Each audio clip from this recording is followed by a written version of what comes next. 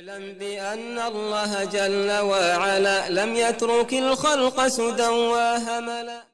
بسم الله الحمد لله الصلاة والسلام على رسول الله استعين بالله لا حول ولا قوة إلا بالله اللهم لا سهل إلا ما جعلته سهلا وأنت تجعل الحزن إذا شئت سهلا اللهم أرنا الحق حقا وارزقنا اتباعه وأرنا الباطل باطلا وارزقنا اجتنابه ولا تجعل الحق ملتبسا علينا فنضل اللهم آت نفوسنا تقواها وزكها أنت خير من زكاها أنت وليها ومولاها برحمتك يا أرحم الراحمين ربنا لا تزغ قلوبنا بعد إذ هديتنا وهب لنا من لدنك رحمة إنك أنت الوهاب اللهم اجعلنا هداة مهتدين غير ضالين ولا مضلين اللهم إنا نعوذ بك من مضلات الفتن ما ظهر منها وما بطن اللهم توفنا مسلمين وأنت راض عنا والحقنا بالصالحين اللهم سلم قلوبنا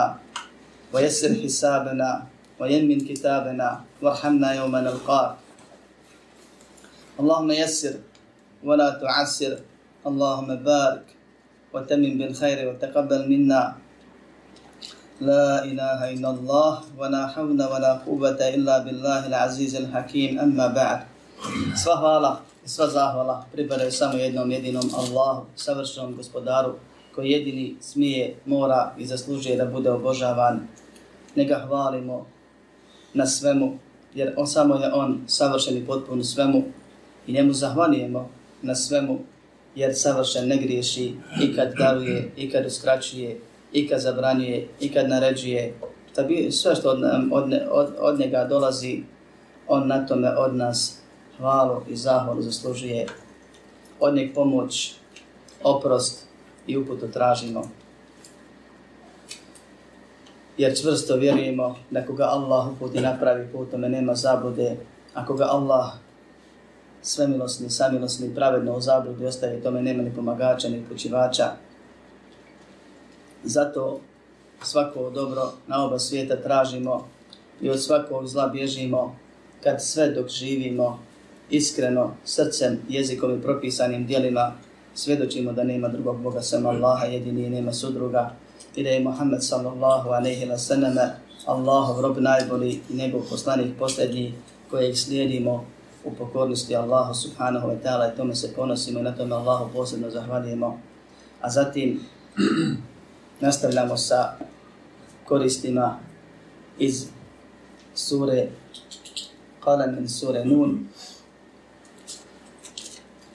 Nakon što je gospodar svjetova rekao kedalika al-azabu wal-azabu al-akhirati akbaru law kanu ya'lamun, tako Allah kažnjava, a ahiretska kazna je žešća, veća, kad bi samo oni znali.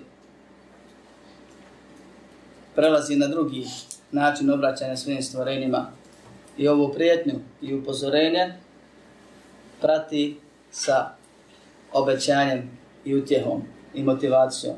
Kao što je običaj gospodara svjetova obraćanju sa stvorenjima i kao što treba običaj svih nas da bude kad pozivamo ljude u Allahovu vjeru, da ne zaboravimo motivaciju i da ne zaboravimo zastrašivanje onim čime Allah plaši svoje robove, da ne dajemo prednost jednom u odnosu na drugom. Samo tako ćemo uspjeti na našem putu ka džennetu uz Allahovu pomoć i dozvolu. Pa nakon što je spomenuo kaznu, to mi smo govorili na kraju prošlog dersa, kaže gospodar svjetova inna lil muttaqine inda rabbihim jannatin na'im. Bogobojazni kod svog gospodara imaju, ili bogobojazni kod njihovog gospodara čekaju bašće za uživanje pripremljeno.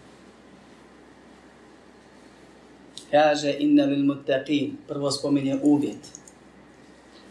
Zatim koristi izraz koji motiviše onoga ko razumije i razmišlja. Inda rabbihim, kod njihovog gospodara. Znamo da je gospodar onaj koji sudbeno odredi, pa sve stvori, pa sve posjeduje, pa sve upravlja i na kraju nagrađuje ili kažnjava. To je Allah subhanahu wa ta'ala i nema drugog gospodara sem njega. I Allah subhanahu wa ta'ala je gospodar svih stvorenja. Ali vjernicima je on njihov gospodar. I vjernike zove svojim robovima. I ovdje kaže kod gospodara.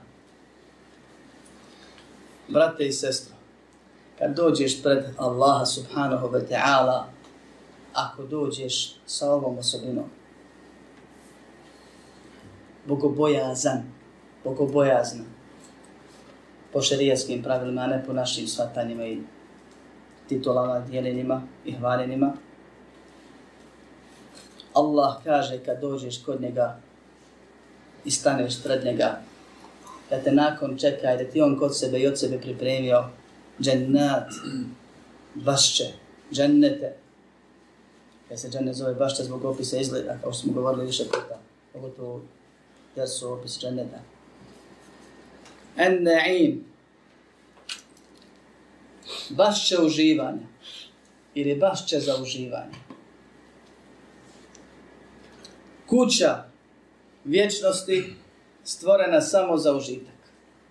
Nema u njoj detalja, a da nije cilj tog detalja, cilj, razlog, mudrost stvaranja tog detalja, da onaj koji je vlasnik toga, u njemu ne uživa. Svaki detalj u džennetu za uživanje stvoren. I to vječno. I cijeli džennet za to stvoren. I hoćeš da uživaš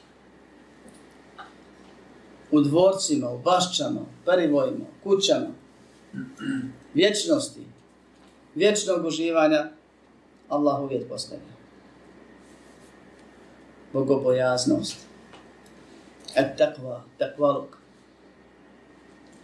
koje se definiše kao izdržavanje naređenog i ostavljanje zabranjenog sa ispravnim ubjeđenjem i nijetom. Ubjeđenje, to je tevhid i vjerovanje, i nijet, da kada izvršavaš naređeno i ostavljaš zabranjeno bude Allaha radi, a ne s ciljem pretvaranja hvalisani ljudima. Takav je bogobojazan kod Allaha subhanahu wa ta'ala. Zove se bogobojaznost ili takvaluk, odnosno zaštita. Zato što se time postavlja zaštita od džehennema. I zato sve definicije bogobojaznosti su u ovom značenju, u značenju pregrade ili štita. Jer čovjek jedino bogobojaznošću može da se zaštiti Allahovom voljom i dozvolom, od Allahove srdžbe, da je izbjegne, tako se štiti jedino. I od Allahove kazne. Izvršavanje onoga što je Allah naredio. I ostavljanjem onoga što je Allah zabranio spram mogućnosti jedno i drugo. Na temelju ispravnog vjerovanja. Jer bez toga ništa Allah ne prima od djelovanja. Sa nijetom ispravnim kad to radiš, da to bude Allah radi. Ona dva uvjeta, da bude po iskreno i po sunnetu. I zato kad su upitani raznorazni učinjaci šta je to bogobojaznost, kaže teđa'ala bejneke u bejna a'zabillahi viqajatan li fi'li ma amara Allah wa terki ma neha Allahu anhu, da postaviš među sebe i Allahove kazne i pregradu, tako ili zaštitu ili štit, tako što ćeš raditi ono što Allah naređuje i ostavljati ono što Allah zabranije. Da izbjegavaš ono što te vodi u propast, da se štitiš od onoga što te vodi zlo, da se paziš kako hodaš Allahovim vječnim ispravnim putem tokom cijelog tvog života. Pa se prenosi od niza ashaba, tabina i drugih da su upitani šta je to bogobojaznost, pa su odgovarali pitanje jesi li kad hodio po trnovitom putu, kaže jesam, kaže šta se radio, kaže pazio sam gdje stoji, to ti je bogobojaznost. Da u životu na ovom svijetu paziš gdje stojiš, da ne gaziš na haram, jer haram vodi u propast. Ili nešto veće od toga. Da izbjegavaš. Da ako staneš jednom, da ne staješ svaki put. Kako se jednom upečeš ili uhodeš, da to više ne ponavljaš. Da znaš da je to loše. Kao što su rekli u stihu Khalid dhunuba sagiraha wa kibiraha dhake tuqa wasna' kamashi fawqi ardi shawqi yahtharu ma yara la tahqiranna sagiratan fa inna al-jibala min al-hasa. ostavi grijehe velike i male, to je bogobojaznost. I ponašaj se poput onoga koji hoda trnovitim putem, pa pazi gdje stoji. I nemoj da mizernim, nebitnim smatraš male grijehe, jer su planine od kamenčića sastavljene. Bogobojaznost je štit od Allahove kazne i patnje. Na osnovu onog poznatog što mi znamo u našem životu, koji traje koliko? Vječno je moći slijed. U našem vječnom životu znamo da postoje, da svi putevi vode u džahennem. وَإِن مِّنكُمْ إِلَّا وَارِدُهَا كَانَ عَلَى رَبِّكَ حَتْمًا مَقْضِيًّا. Svi ćete, svaki od vas će do džahennema doći. To je Allahova nepromjenjiva odredba, završena. ثُمَّ نُنَجِّ الَّذِينَ اتَّقَوْا. Zatim ćemo spasiti, Allah će spasiti. Allah će prenijeti ako se rata ne bi nikom mogao prijeći. One koji su bogobojazni. وَنَذَرُ الظَّالِمِينَ فِيهَا جَثِيًّا. A ostavit ćemo zulumčare, prestupnike, grešnike, da u njemu na koljenima kleče i patnju trpe. Svi putevi vode ka džahennemu. Svi putevi vode ka džennetu, tačnije preko džahennema. I nema šanse da ima neko mjesto gdje možeš stati sakrice. Doći ćemo svi do džahennema s ciljem da stignemo do dženneta koji se nalazi iza preko džahennema. Džahennem dole, sirat zategnut preko njega, a onda ide kantara, zato je najbitnije do kantare, kasnije sve lakše, a onda ide džennet. I u hadisima se opisuje da će robovi biti dovedeni, da će neki biti poslani, da će neki biti prevedeni, neki biti u džahennemu ubačeni, bacani i tako dalje. Pošto svi putevi vode ka džahennemu, jedini način da izbjegneš taj džahennem pa da pređeš preko je takvaluk ili bogobojaznost. I zato bogobojaznima samo pripada inna lil muttaqina, saista samo bogobojaznima kod njihovog gospodara kojeg su voljeli, kojeg su obožavali, čije su zadovoljstvo tražili, njegov hator pazili na dunjaluku, za njeg se vezali, oslanjali, strahovali i nadali. Nisu za njeg zaboravljali, nisu se neovisnim osjećali. Kod njihovog gospodara on im pripremio vječni džennet, sav za užitak. Pa postavlja nevjernicima koji kažu da je bit vjernik ludost i da je poslanik alejhi salatu vesselam na'udhu billah, zatim svaki njegov sledbenik lud, a oni su ti koji su ko biva razumni jer znaju napraviti paru, znaju da cilj kod njih opravdava sredstvo, pa svašta nešto urade, dođu do tih ciljeva privremenih koji ih u džahennem vode. Allah im postavlja logičke i šerijatske dokaze da ih napomeni i pozove u sužnjenju. Pa kaže أَفَنَجْعَلَ الْمُسْلِمِينَ كَالْمُجْرِمِينَ. Zar ćemo, kaže muslimane, zar ćemo pokorni, zar ćemo bogobojazni koji su ranije spomenuli, zar ćemo njih učiniti kao grešni, kao prestupnike, kao kriminalce, muđrimi, pravi kriminal je ogreši se prema Bogu, to je najveći kriminal, najveća opasnost. I zato je najveća kazna tu i najduža. I Allah naziva iđramom, kriminalom, nevjerstvo i griješenje koje u džahennem vodi. Zar ćemo, kaže muslimane, poistovjetiti sa nevjernicima? Allah subhanahu wa ta'ala na još 2 mjesta u Kur'anu spominje ovu stvar i kaže نَجْعَلُ الَّذِينَ آمَنُوا وَعَمِلُوا الصَّالِحَاتِ كَالْمُفْسِدِينَ فِي الْأَرْضِ أَنْ نَجْعَلُ الْمُتَّقِينَ كَالْفُجَّارِ.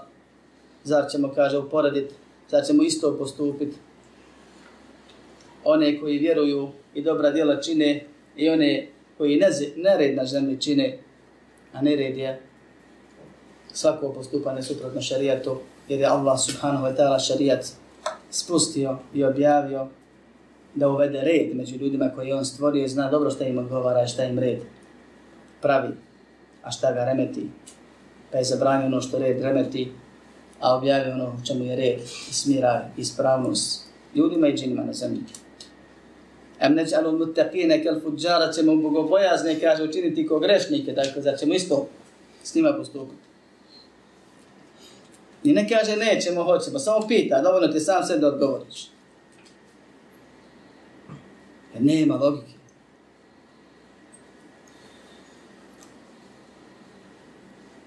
I na drugom mjestu isto spomeni da neće postupati isto sa onima koji rade grijehe i sa onima koji rade vjeruju, jer dobra djela čini. Pa onaj koji ima razum i razmisli o ovim stvarima, kad bi postavio pred sebe situaciju bez ikakvih ubjeđenja, bez ikakvih predrasuda ranije, samo da poredi naš život koji se trudimo da Allahovo zadovoljstvo postignemo i njegov ili njihov život koji se trudi da sebi ugode cijelu, ne mareći da pravila i propisa. Da se pita samo jednu stvar, ako tamo šta bude, ko bi mogao bolje proći? I ako mi vjerujemo i polazimo sa osnove, a to je da svako u sebi duboko vjeruje, samo vjerovanje prekriva svoje, ubjeđuje se stalno. Ali da se spustimo na taj nivo ispod svih mogućih nivoa i postavimo pitanje kao da možda ima, možda nema. Ko će bolje proći ako tamo šta bude? Ti ili ja, razmisli. Ako bude istina ovo. Ako ne bude istina ovo, a mi to ne sumnjamo, to je kufr. Mi smo ubjeđeni da jeste.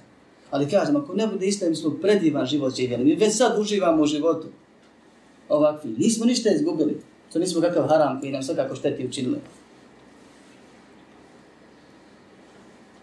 Ali zato ako bude nama vječno uživanje, ostajem za Allahu pomoć i dozvolu. A tebe samo kreni situaciju pa vidi gdje ćeš. Ti si sad rahat i sretan, to znamo jer smo živjeli takvim životom, a vi niste živjeli ovakvim. Nećeš tamo biti ikako spašen i siguran i rahat, nego ćeš biti vječno pašen i pačan. Da Allah sačuva.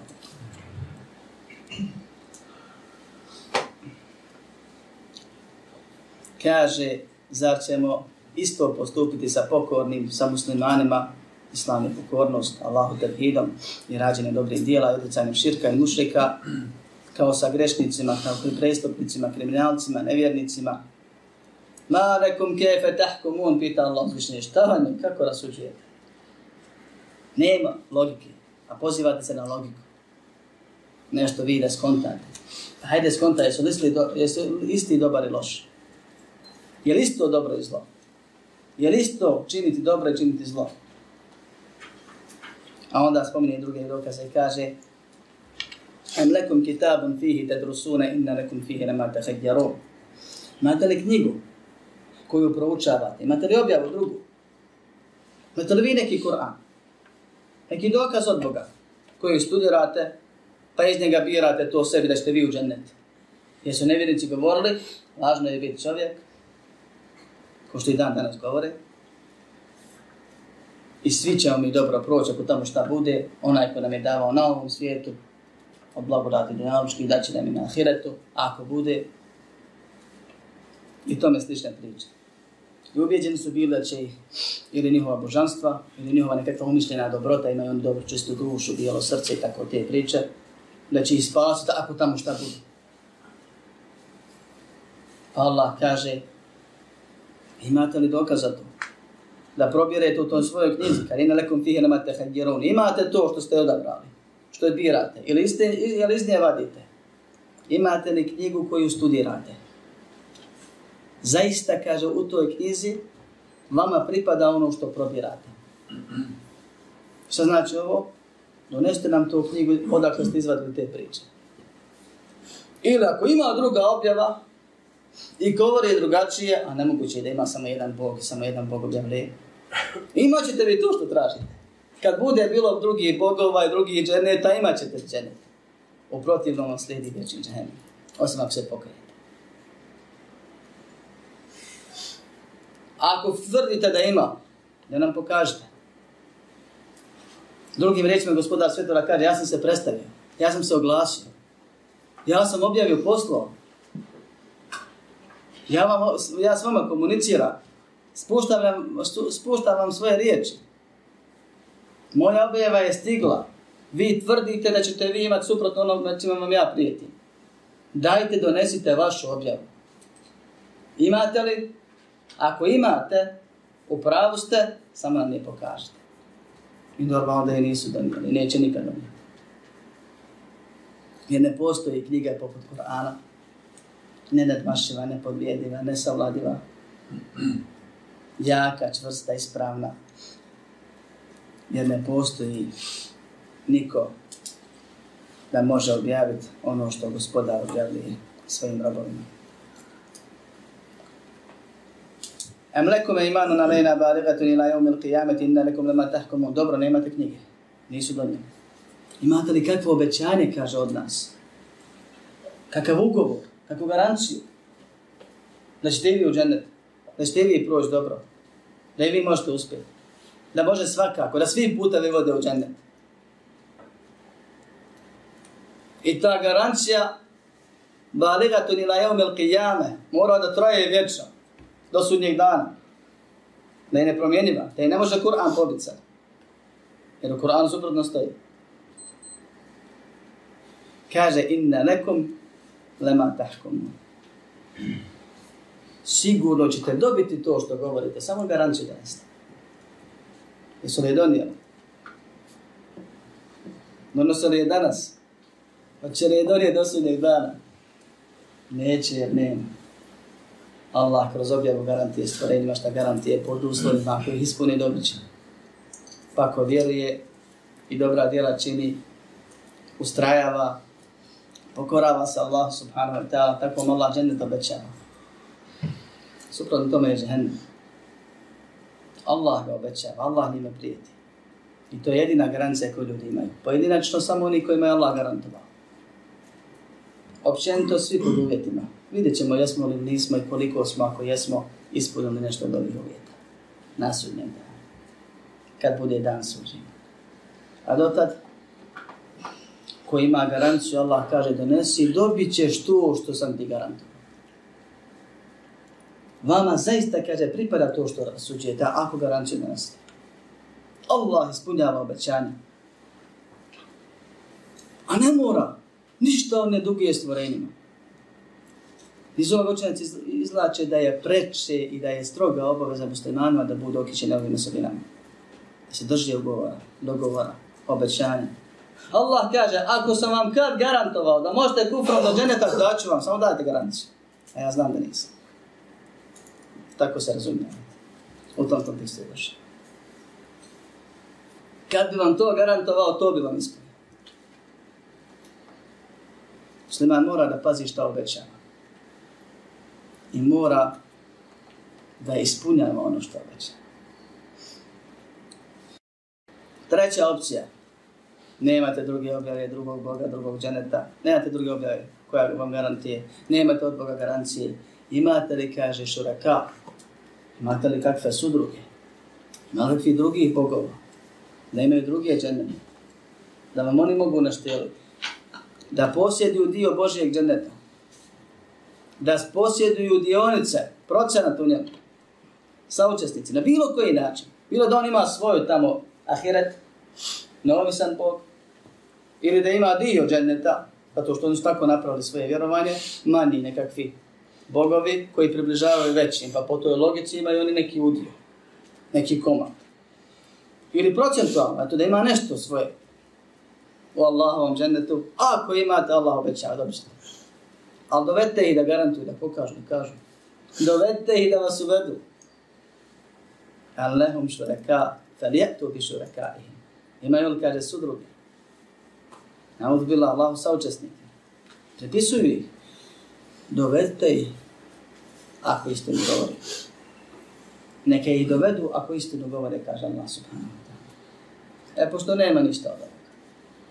Ostaje ono što Allah obećava takvima, ako se ne pokaje. Pa kaže, jevme yukšefu an saqa, ويدعون إلى السجود فلا يستطيعون خاشعة أبصارهم ترهقهم ذلة وَقَدْ كَانُوا يُدْعَوْنَ إِلَى السُّجُودِ وَهُمْ سَامِدُونَ. Na dan kad se pokaže saq i kad budu na seždu pozvani, naređeni, pa ne budu mogli, poniženi, preplašeni, iscrpilo ih poniženje, preplašenih pogleda, iscrpljeni od poniženja. A zvani su da seždu čine, da klanjaju kad su bili zdravi pa su to odbili. Pozivani su da rade kad su mogli, a nisu htjeli. Kaže Allah subhanahu wa ta'ala, imaju li sudruge? Neka dođu s njima ako istinu govore na dan kad se otkrije nevolja pa spominje stvari. Nakon što je negirao njihove opcije, ono za što se mogu zavezati, na što se mogu pozvati lažno, naravno, negirao postojanje toga, jer nisu mogli donijeti ni objavu, ni nikakvu garanciju, ni nekog drugog neubila Boga, onda je ostalo da dobiju ono što prijeti. Ali isto tako se može razumjeti, pošto ajet dolazi odmah nakon prethodnog, da taj poziv vrijedi do sudnjeg dana. Dovedite kad god možete. I na onom svijetu dovedite te bogove nek vas uvedu u džennet, tako postoji. I pozvani će biti, i doći će oni bogatstva i božanstva njihova, pa će se proklinjati i prepirati i u džehennemu zaglaviti jedni i drugi. No, Allah sačuva toga. Međutim, Allah subhanahu wa ta'ala spominje jedan detalj od strahota sudnjeg dana, napominjući im da kad ste ovo već čuli i kad ste duboko u srce dirnuti i kad duboko u sebi osjećate da nikakvog opravdanja nemate, nikakvog izgovora, nikakvog dokaza, argumenta za to što tvrdite, pazite se i vratite se prije nego ovo doživite. Šta? Dan kad se kaže, pokaže saq. Es-saq u arapskom jeziku znači potkorenica. Saq u arapskom jeziku se znači potkorenica, es-saq je određen potkorenica. Znači potkorenica, saq, i saq isto tako znači nevolja. Žestina. Pa se kaže kod Arapa, naziva se saq, potkorenica, kao dio tijela, kod ljudi, stvorenja, i naziva se saqom neka žestina, neki belaj, kad se nešto rasplamsa, užesti. Pa se kaže u kulturi arapskog jezika kešefetil harbu an saqiha. Kad bi mi googlovski prevodili, značilo bi rat je otkrio svoju potkorenicu ili svoju žestinu, to jest trenutno je rat najžešći što može biti u svojim najvećim, najžešćim fazama. Sad se bitka rasplamsala. Pa spominju ovaj izraz. I zato se učenjaci razilaze na što se cilja ovim ajetom. Na 3 mišljenja. Da li se ovdje cilja potkorenica i koja potkorenica ako se cilja? Da li se ovdje cilja žestina? Da li je mogući spoj ova dva govora? I ako spojimo, kad, kako i na kog se ovo odnosi? Mi čvrsto vjerujemo da je Allah subhanahu wa ta'ala jedini onaj koji sebe u potpunosti i najbolje poznaje. I da Allah subhanahu wa ta'ala niko vidio nije. I da Allahu znaju ljudi samo onoliko koliko im se predstavi. I da se Allah svojim stvorenjima djelimično ali dovoljno predstavlja. I da je Allah u pravu, šta god kaže. I da se Allahu mora vjerovati kao što se vjeruje u Allaha. Na osnovu toga, vjerujemo da je istina sve ono čime se Allah subhanahu wa ta'ala nazvao i opisao onako kako njemu dolikuje. Od znanja, vida, sluha, moći, uzdizanja, spuštanja, očiju, ruku, prstiju i potkorenice koju je spomenuo, Allah zna s koje mudrosti razlike. I potvrđujemo samo ono što je potvrdio, a prešućujemo ostalo. I negiramo mu samo ono što je sebe negirao. Od osobina kojima se Allah subhanahu wa ta'ala svojim stvorenjima predstavio, kao što je kod Buhari i Muslima, od Ebu Sa'ida al-Hudrija u jednom dugom hadisu o sudnjem danu, je to da će Allah subhanahu wa ta'ala doći svojim stvorenjima na sudnji dan i razgovarati s njima i suditi i određene smjernice dati. Zatim će im znak ostaviti, potkoljenicu svoju pokazati, koju će dobro upamtiti, a zatim otići. Da će Allah subhanahu wa ta'ala u jednom momentu povikati i narediti: neka svako slijedi božanstvo koje je obožavao. Pa će se sve vrste mušrika za svojim božanstvima u džehennem uputiti. A ostaće oni koji nisu obožavali osim Allaha, iskreno ili neiskreno. Oni nisu imali drugog. Nisu ibadete činili nikome sem Allahu subhanahu wa ta'ala. Vjernici i munafici. Ostaci sljednika knjige, ko što je nevjerojatno vreme. Hadis. Ispravljeni. Ostaće oni koji nisu osim Allaha obožavali. Svejedno bilo to iskreno ili neiskreno. Pa će Allah subhanahu wa ta'ala doći.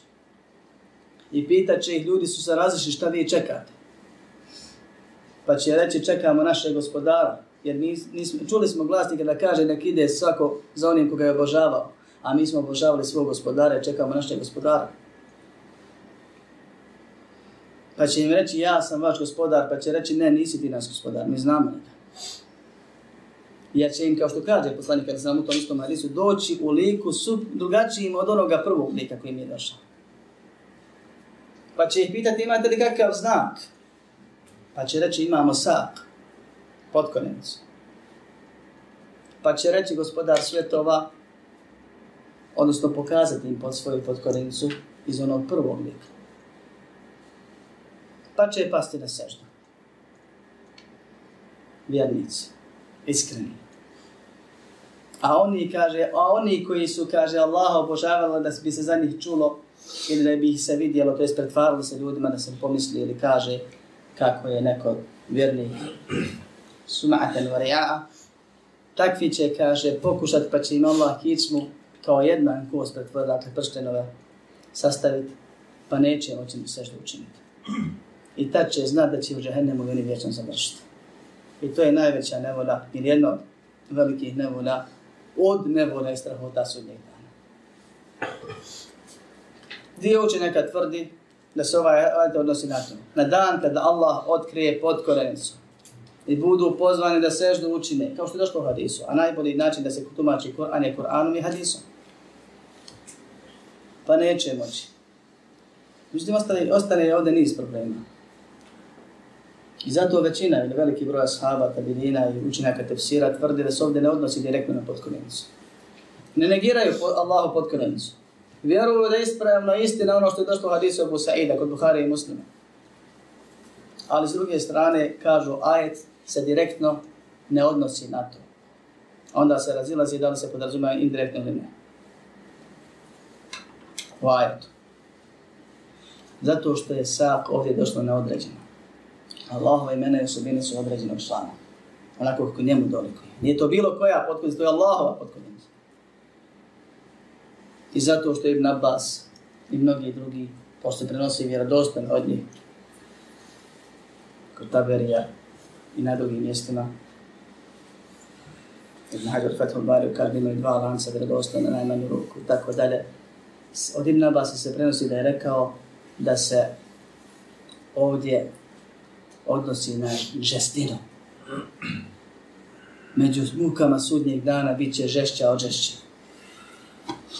Pa jedan od žest tokih momenta kad se pokaže, tad će Allah pozvati ljude da seždu učine nevjernike po tom mišljenju, pa neće moći. Dan kad se pokaže žestina među strahotama sudnjeg dana. Kad bude teže i žešće nego inače. I yud'auna ila sujud, budu pozvani na seždu. Fala yastati'un, pa ne budu mogli. Kažu oni koji kažu da se odnosi na žestinu, da su oni koji su pozvani mušrici i nevjernici, svi.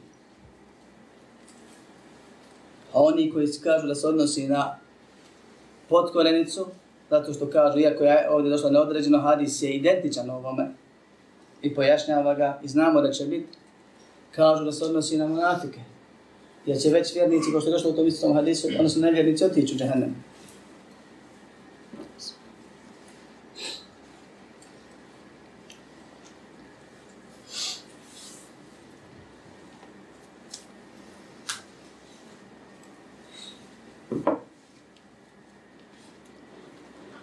Treće mišljenje koje? Sve. A to je spoj ova dva mišljenja. Da se ajet direktno odnosi na žestinu, a indirektno da je ta žestina, i zato je potrebno isti izraz ili sličan, koji aludira na ono što je došlo u hadisu. Znači ta žestina biti pred odlazak ka džennetu ili džehennemu, kada Allah subhanahu wa ta'ala se pokaže i pojavi stvorenjima i zatraže od njih seždu, pa kad onaj ko bude učinio seždu ide u džennet, ostale u džehennem. Jedan od onih presudnih momenta na sudnjim danima je puno. I zato kažu, ajet se odnosi na žestinu, a ta žestina će biti kad Allah pokaže potkorenicu. I onda zopet razilaze. Kad će Allah i koliko puta pokazati potkorenicu i da li se odnosi, ako smo spojili ajete, a tamo smo rekli da se po jednom ajetu odnosi na mušrike i nevjernike, ovaj prijetnja, a po drugom na munafike. Ako spojimo, nekog se sad odnosi. Ako kažemo na sve, kako spojiti sve? Jedni otišli, jedni ostali. Šejh Abdurrahman Darrak, na primjer, i drugi ima zanimljiv spoj i kaže Allah subhanahu wa ta'ala će potkorenicu, kao što isti hadis dokazuje, samo ga analizira i vadi iz njih sve detalje. Kaže, pokazati dva puta. Prvi put će doći i pozvati stvorenje na seždu i pokazati, pa neće moći osim vjernici. I nije isključeno da će tad moći i munafici. Ili će ih ostaviti da se ponadaju još više. A sljedeći put, kad ih bude pitao imate li znak, pa će reći imamo potkorenicu, znači su vidjeli. Kad je vidje prepoznaće, jer su je već vidjeli, znači je ne prepoznao. Dokaz je da će Allah pokazati dva puta potkorenicu. Prvi put će pokazati, pa nevjernici i mušici neće moći seždu učiniti, pa će ih poslati u džehennem. A drugi put će pokazati na kraju, pa će munafici znati da im nema spasa i da ne mogu Allaha prevariti. A to radi konstantno. To radi kako su lažni islam primjeli i vjere se vratili i pokušavaju stalno to raditi. I Allah ih pušta da pokušavaju kako bi bilo teže kasnije kad ne uspiju. Pa se u prvom dijelu odnosi na nevjernike, općenito mušrike i ostale, a u drugom dijelu, u drugom slučaju na munafike. Allah najbolje zna. Kaže, kad ne budu mogli to raditi, onda će skrušenih pogleda biti. Koristi za skrušeno što prije svega znači poniznost. Ili poniženost u ovom slučaju. Jer je isto ono što Allah od nas traži da budemo, kad ga molimo, kad klanjamo. Da milom se Allahu ponizimo, pred njim skrhano stojimo, da ga molimo onako kako moli onaj koji je bespomoćan, i zaista smo pred njim svi bespomoćni i oni mu ovisni. Da se time nadamo i džennet tražimo, od džehennema bježimo, a oni neće da klanjaju nikako, ni ovako ni onako. Ili munafiku klanja lažno da vjernicima se predstavi da prevari. Ne ima tu skrušenost, nema tu poniznost. On se izigrava s tim namazom. Pa ako nije htio biti skrušen, ponizan, milom, bit će na sudnjem danu silom. Ponizni, prestrašeni pogleda. U pogledu se vidi poniženje. Terhequhum, iscrpilo je edille poniženje. Tijelo, ne samo pogled, sav slika. Kad vidiš to kafira, pogotovo u tom momentu, kad zna da mu nema spasa. وَقَدْ كَانُوا يُدْعَوْنَ إِلَى السُّجُودِ وَهُمْ سَالِمُونَ, kaže Allah, a pozivani su na namaz kad su mogli, kad su bili zdravi i živi, kad su bili u stanju. I nisu htjeli. Još jedan od znakova i dokaza, Kur'an i sunnet su puni toga o vrednosti i bitnosti namaza i opasnosti ostavljanja ili kako treba na obavljanje namaza. I vjernici u džennetu, i vjernici na sudnjem danu, i vjernici u kaburu, i vjernici na ovom svijetu se razlikuju spram odnosa prema svom namazu i spram načina i kakvoće iskorištavanja te blagodati namaza. A pogotovo razlike između vjernika i nevjernika je bila i ostala u namazu, kao što je kaže poslanik alejhi selam u hadisu kod Imama Muslima u svom sahihu.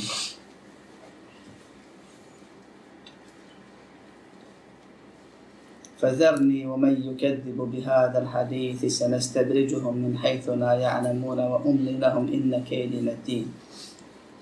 Kaže gospodar svjetova dalje nastavlja. Ostavi me sa onim koji ovaj govor poriče. Prepusti meni onoga koji neće da vjeruje. Čovječe, gospodar svjetova svemogući, veličanstveni, moćni, silni, gordi, ti govori i poručuje da će se on s tobom pozabaviti. Ako ne vjeruješ. Nemojte se, kaže, oko njih puno baviti. To znači ajet. Nemoj ti od tuge svisnu što neće da vjeruje. Nemoj se plaho ni ubjeđivati, raspravljati, boriti nešto. Van onoga što je propisano. Pozovi ga. I ako neće, meni ostavi ga. Allah kaže. Senestedriđuhum. Mi ćemo ih, kaže, postepeno kazni navlačiti. Namamiti. To je istidraž, postepeno, neprimjetno. Kad ideš u zamku, a ti ne kontaš da je zamka. Sve pratiš neke tragove koji te odvedu u zamku. Min hajthu la ja'lamun, odakle pojma nemaju, odakle ne znaju, odakle im ne naumpada. Takvo će im Allah dati u životu situacija da će oni ići i grabiti mamce koje im Allah postavi, ako im u džehennem vodi. Što da to su odbili? Neće istinu. Ako neće istinu, hoće neistinu, a za neistinu Allah subhanahu wa ta'ala obećava belaje na ovom i vječnu žestoku kaznu na onom svijetu. Allah subhanahu wa ta'ala ima ovu osobinu između ostalih, a to je da pravi spletke onima koji ih zaslužuju. I da one ovi spletke koji koristi prema nevjernicima svim, prema nekim upornim,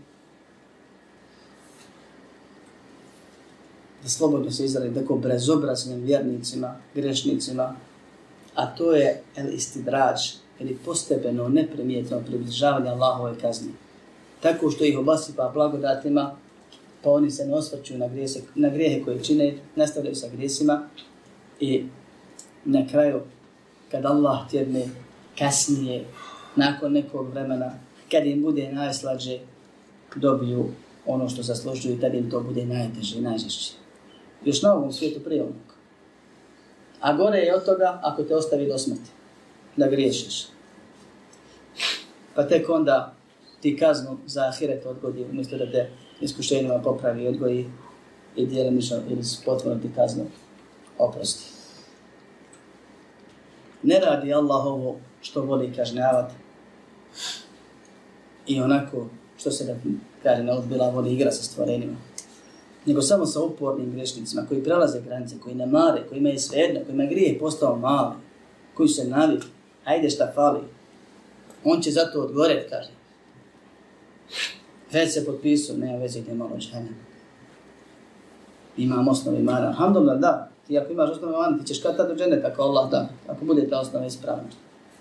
Ali taj način razmišljanja, ja ću zato odgorjeti, nema veze, ili šta ljudi čine ovo moje bez veze i tako dalje. To time se provocira da te Allah namami u kaznu. Da ti Allah postavi spletu kao što čafir radi u svom kufru. Kaže se nestedriđuhum, mi ćemo, kaže ostavi meni, ja ću se pozabaviti onim koji ne vjeruju. Mi ćemo ih namamljivati odakle ne očekuju. Wa umli lahum, ja ću im, kaže, dat određeni rok, rokove im dao produživati. Dat ću im da prožive, neće ih odmah kazniti. Jer kad bi dolazila odmah kazna za grijeh, niko od nas nikad ne bi griješio. Skontali bi da se ne isplati. Dat će mu Allah vremena da on misli da može raditi šta hoće.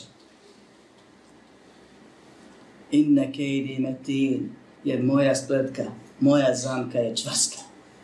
Neizbježna. Allah kad je postavi, moraš u nju past, moraš do nje doći i nema šanse da ste djelomično poklopiti ono što ti određeno, nego potpuno sve što ti spremi.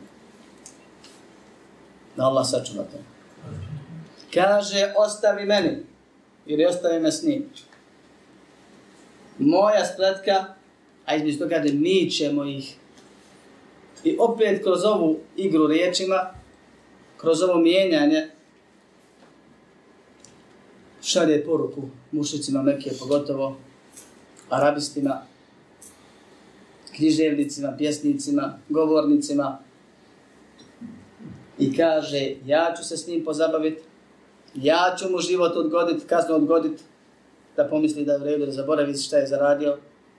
I mi ćemo ih postepeno namamljivati, jer to namamljivanje Allah radi preko svojih meleka. Daje blagodati, čuva i te ostale stvari. Ono kako su insan inače funkcioniše na zemlji, ne bi mogu ni živjeti da nema tih čuvara, tih meleka koji radi razne funkcije, donosioca opskrbe i ostale stvari. I zato je šarati tu, dok njegov određivanje vijeka, određivanje kazne i ostalo je Allah subhanahu wa ta'ala prvo se odnosi na sudnjem danu, a drugo život i vakat procjene i kazne. Allah kad kaže melecima uradite to i to, radit će.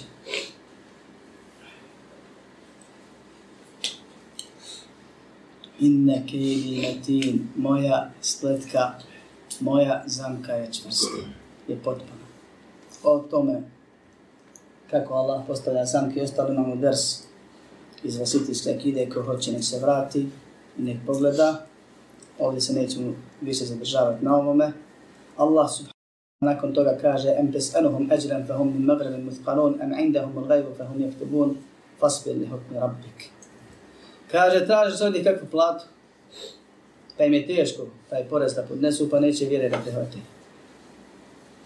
Imaju li oni, kaže, znanje o gajbu? Ili možda oni pišu o gajbu? Pa prepisuju budućnost, pa znaju tamo da će oni u džennetu, pa staju briga sad, kad će već u džennetu. Opušteni su. Ne znaju gajbu. Ne pišu oni sudbinu. I prepisuju sudbine koju poznaju budućnosti. Ne tražiš od njih pare i platu, pozivaš ih da bi njih spasio, da bi se oni spasili. I opet odbijaju. Ovim je Allah subhanahu wa ta'ala negirao sve za što se može neko uhvatiti. I kao opravdanje spomenu zašto on ne vjeruje. Prvo je rekao da nema logike na početku. Pa ona priča kad vidim ko ide u džamiju, ko ne ide, nema logike, jer u ovim drugim mjestima nisu sve moralni ljudi. Gdje oni? I sve ostalo što spomene nema logike. Pa nemaju dokaza, pa nemaju objave, pa nemaju zaštitnika koji može doći garant. Preskočio sam ajet ovdje kad Allah kaže imaju ugovor garanciju, kaže Allah uzvišeni seluhum ejuhum bidarike za'im. Pitaj im, koji im je garant toga? Nek dovedu nekog da posvjedoči. Da ima on. Nemaju nikoga. Ne imaju zagarantovan džennet ničim. Ne znaju sudbinu, ne znaju budućnost, ne znaju šta im je određeno, a znaju šta im je zabranjeno naređeno. Ne pišu oni sudbinu da mogu sve propisati kod doktora recepta, mogu sve propisati džennet. I povrh svega toga niko ih ne opterećuje ničim. Ne mogu reći bio bi ja musliman, ali nemam ja toliko. Puno tražite. Allah traži se spasi. I ništa im kao opravdanje nije ostavio.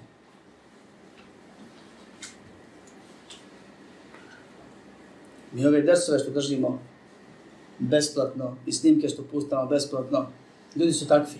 Da se ulaznica plaća ili da se snimak plaća, puno manje bi bilo i pregleda i posjeta.